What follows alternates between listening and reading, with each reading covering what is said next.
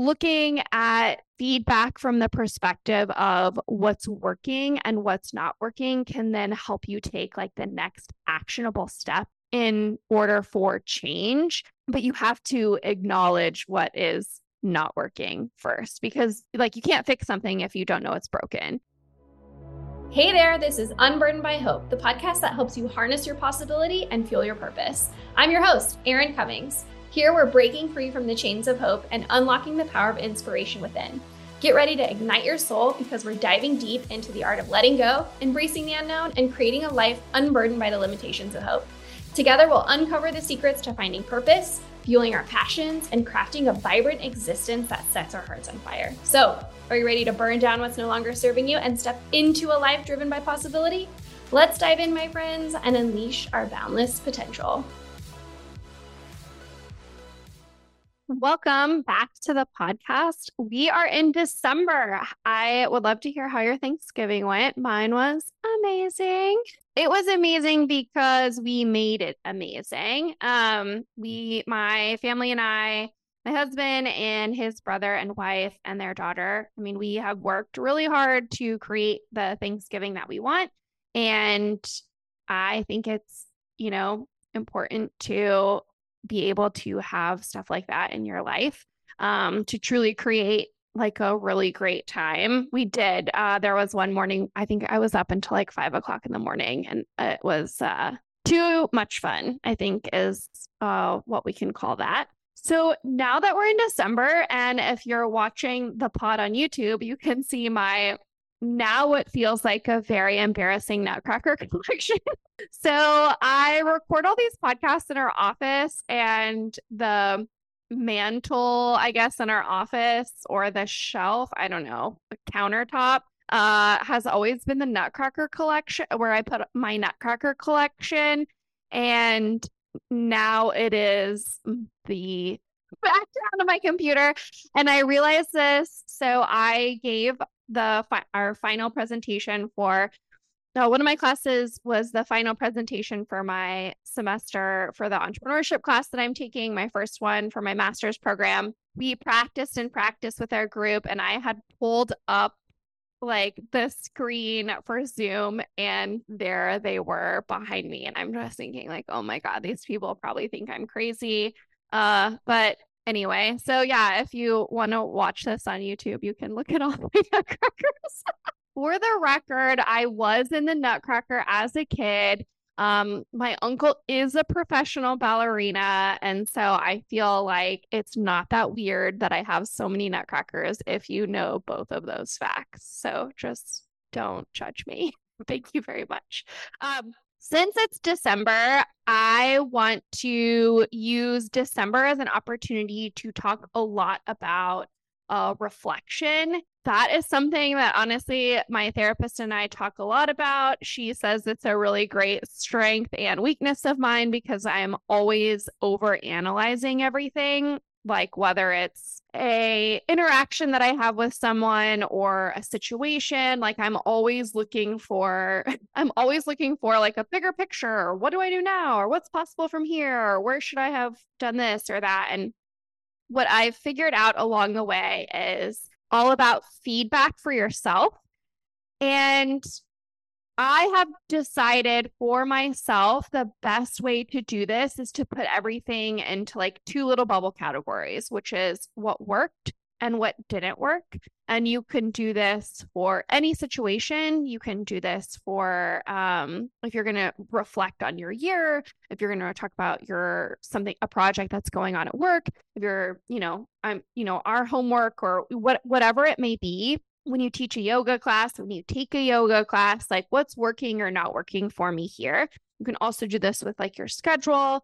Really, it applies to almost anything. And I feel like it's such a great way to give yourself or someone else feedback without it being number one, the shit sandwich situation, or, having a way to not be so, it all comes back to your delivery, right? I think it's just a good way to just kind of calibrate and see like what's really going on and just look at it from like a bird's eye kind of perspective. So it's like taking your brain out of your head, putting it onto the table and just being like, all right, what's working and not working. It's interesting because in in the yoga teacher training that I took, feedback was a huge part of the process. And now I look back and see like how screwed up it was, like what they were having us do. If you're not familiar with all the yoga teacher training stuff,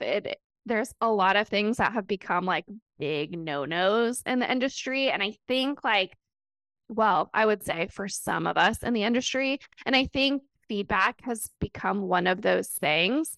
And it's something I honestly struggle with even as like a business owner or friend of instructors kind of thing, like giving employees feedback about their classes. It's not that and once again, it's not because it's bad. I have the approach in my business that teachers teach it from an authentic way. And there are lots of other yoga studios where it's based on the brand and how the teachers teach.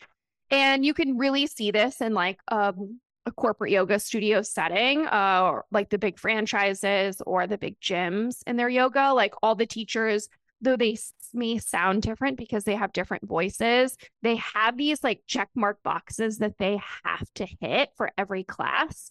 And it's really great for branding and it's really great for consistency. But in my opinion, the big difference is you lose that like personality, authentic kind of touch. And that was a big part of like my training, which is like they wanted us to hit these like check mark boxes.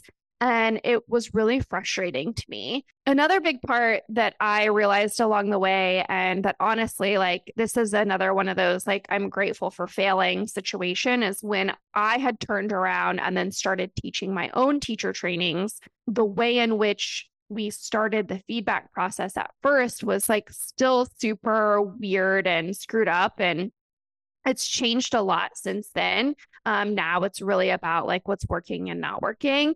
It's funny because like in my yoga teacher training, we would do these exercises where like you would say the name of the pose. And if you've never taken a yoga class and you don't really give a shit about yoga teacher training, the thing to take away from this is we weren't actually teaching anyone yoga in these exercises. You were standing face to face and you would just look at the person in front of you and you would just say, child's pose. And then that person looked at you and would say, pass or no pass, no other feedback. And then you would just say like, okay. And then the whistle would blow or whatever signal would happen. And then you go to the next person, child's pose. And then that person would say pass or no pass. And so with each pass, I would always try and like replicate the inflectuation or how I said child's pose or my eye contact or whatever thing. Or if I got a no pass, I would try and change what I said. And what became very frustrating was A, no feedback.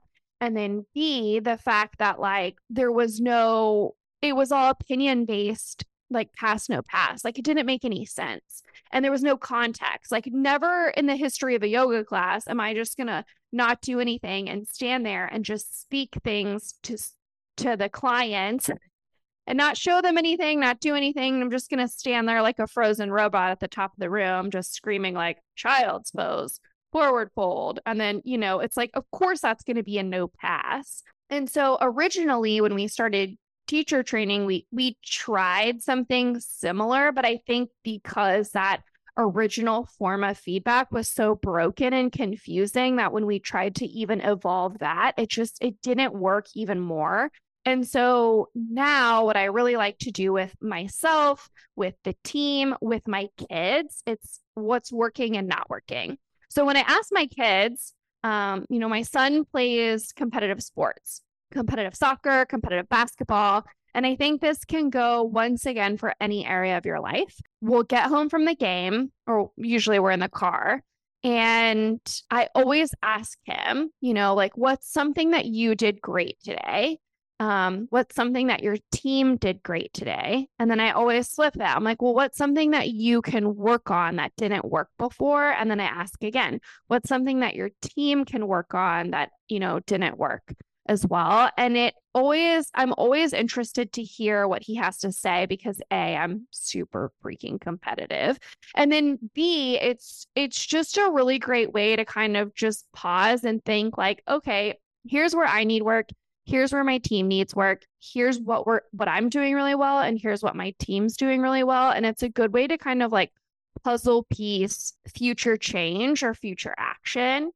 And so, when you're doing this for yourself, like a good thing that, like something that I will do, like for instance, I had finished, I'd taken like 2 little half semester classes this as I started my master's program journey. And so after my first one was completed, I did this for myself in my journal in my head, writing it down. And then as I moved into that second half semester class, I kind of changed the way I worked on certain things because I had asked myself, like, okay, what's working in my study habits and then what's not working in my study habits. So what was happening was, and that's ultimately why I ended up like taking a sabbatical from actually teaching, was because I was realizing normally I work on like actual business stuff during the very first part of the day. Like I get up and do my normal routine with the kids, take the kids to school, and then I focus on business stuff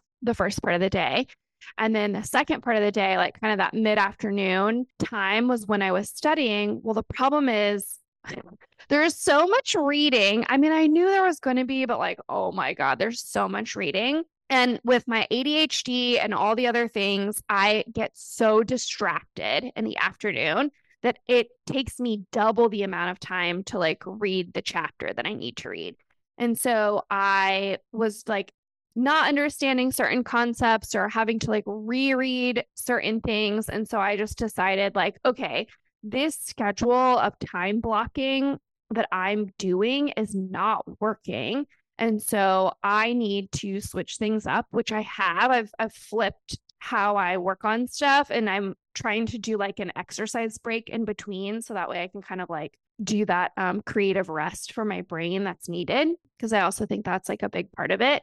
But, I think that really looking at your schedule, looking at the way you do things and asking yourself like what's working and what's not working with my schedule really, really helped in my study habits. My husband bought me this really awesome tablet called a Remarkable. I don't know if you guys have heard of this, but it's kind of like a Kindle. It's like, I don't know how to describe it. It's like a Kindle meets an iPad meets a notebook because everything's digital now. And I feel like I'm 1,000 years old, but there's no like hard books to read or mark in. Listen, I am a corner page folder for a bookmark. I will highlight, I will write in. I am a book destroyer. And if you have changed your opinion of me because of that, I'm very sorry, but like I need to just tell you right now. So because there is no books, there's nothing for me to like mark or do or like all of that kind of stuff. Like I need the colors and the things to help me and my brain stay organized. And so my husband bought me this like Remarkable tablet because that was the other thing. I was like, oh my God, I just like can't read all of this digital stuff. It's not like reading an email or some of my blogs that I like to read. Like it is dense marketing material and definitions. And so he bought me this tablet and you can download PDFs and upload them into your tablet. And it looks like a Kindle and you can write and color and do all this stuff, make notes. And then you open the app back up on your computer and it's all color coded once you get up to the computer. So like I'll read and highlight and do all that. And then I'll pull it back up as it's like colorful. And then I'll take my notes and study that way. And that has worked very well for me as well. So I really like that. I think too is kind of the years coming to an end and the quarters coming to an end and all that kind of stuff. It's like, asking yourself in your business or in your job, like, well, what's working and what's not working. And even I think this works in like friendships. So if you go all the way back to the rings episode, asking yourself like, okay, what's working in this friendship and what's not working in this friendship, and who do I need to move back and who do I need to pull forward? What's not working for me is because I was doing the afternoon studying, I'm also on my phone, like social media scrolling a lot. And so I've decided in January that I'm going to take a nice little social media break and just see. I'm supposed to be doing sober January and no social media. So, oh my God, pray for me, y'all. We'll see how that goes. I'm scared already. But no, I get lost in the scrolling and in I feel like I've done a really good job of the algorithm for what I like to look at on social media, which is just like dogs and comedy and fashion and yoga. And so I get really lost in all of this, the continuous scrolling that they love to push onto others. But I think what's and it's interesting because you have all those timestamps and notifications and locks that you can put on your phone, and I do all of that, but I end up overriding all of them because I'm like, oh, I need more. And so clearly it's not working, and so I'm going to take the apps off of my phone for January and see how that does, because I actually tried to log in, I think, on my computer for one of them, and I've totally forgotten my password. So I was like, I'm not even going to reset it. I just will use my phone only. So I think it's good. I'm going to take a little break because it's not working. So whether you're going to put this on paper or you want to, just do little notes in your head, I think picking a topic like social media, relationships, work, a project you're working on, your time management. I think a big one is mornings. I did this a long time ago with my mornings. I talk about this a lot. Like, I think those mornings with kids and school is so chaotic. And in order for you to not scream your head off every morning, you have to create the morning that you want. And if your morning is not working for you, you have to do something about it because it's just going to keep draining you. And to start your day off on such a low will impact you and your goals and your vision and getting you to where you want. And so it's so easy to say, just wake up 5 minutes earlier. I saw like a joke.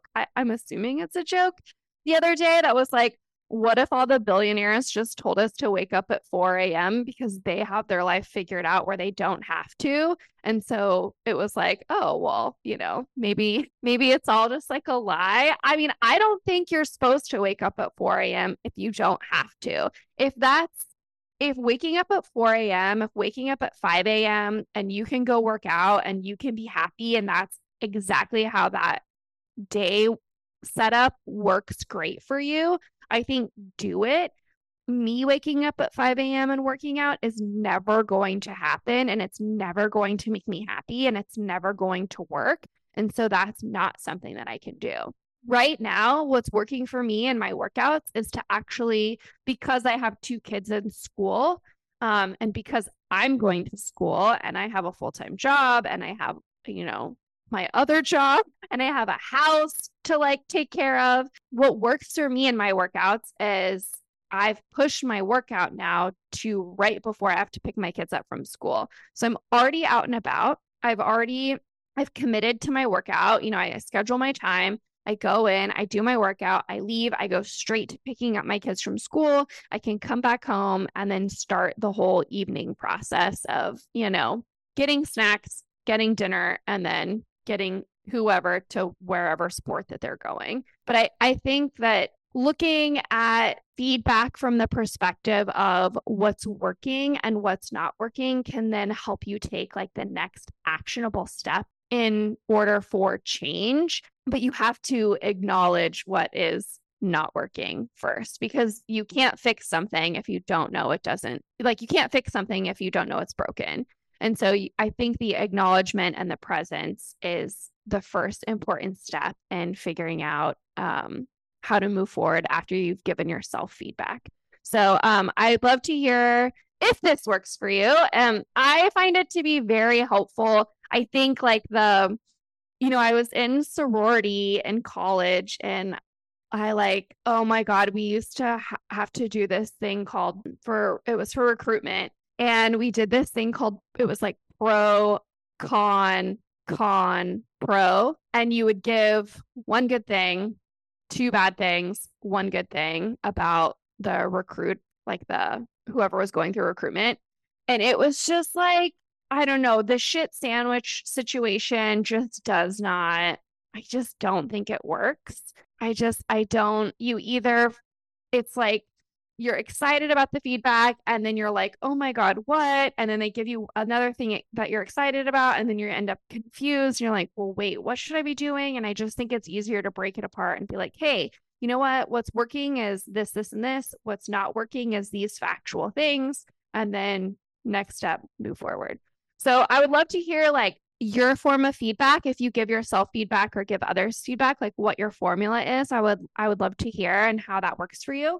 And then be courageous, capable, and strong as you move into your December and start reflecting. And remember, like you are on the path of where you're supposed to be. It's your path. You don't need to emulate anyone else. I think that's another big important remembrance. And as you are reflecting on like how to make changes for your next year. So can't wait to talk to you again. And I hope you have a great week. Thanks for listening to Unburdened by Hope. Go to your favorite podcast app, hit that subscribe button, and leave us a review. If you've got something out of our show, I'd love to hear from you. Send me your favorite takeaway or any questions you may have to info@erincccummings.com. You may even just hear the answer in a future episode. Remember, you are courageous, you are capable, you are strong. It's up to you to create what's possible.